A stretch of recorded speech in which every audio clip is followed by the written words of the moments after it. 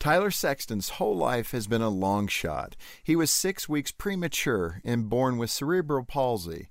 The disease affects his balance and the muscle control in his legs. Walking is challenging and often dangerous. As a kid, Tyler fell a lot, 4 to 6 times a day. He's broken nearly every bone in his body. The teasing he received from other kids was relentless. It was so bad, he often pretended to be blind so people would leave him alone. Things didn't get any easier for Tyler as an adult. He dreamed of becoming a doctor, but he was told he'd never succeed. Experts told him no one would take him seriously as a doctor. One person suggested that he just sharpen pencils for a living because he'd never amount to anything. Tyler attended medical school outside the U.S. despite his straight A's.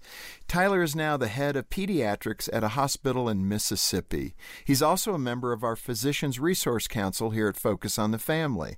Tyler has overcome a lot. He's used his disabilities as a springboard to success, and that should inspire all of us, because underneath it all, we're the same. We all have strengths and we all have weaknesses.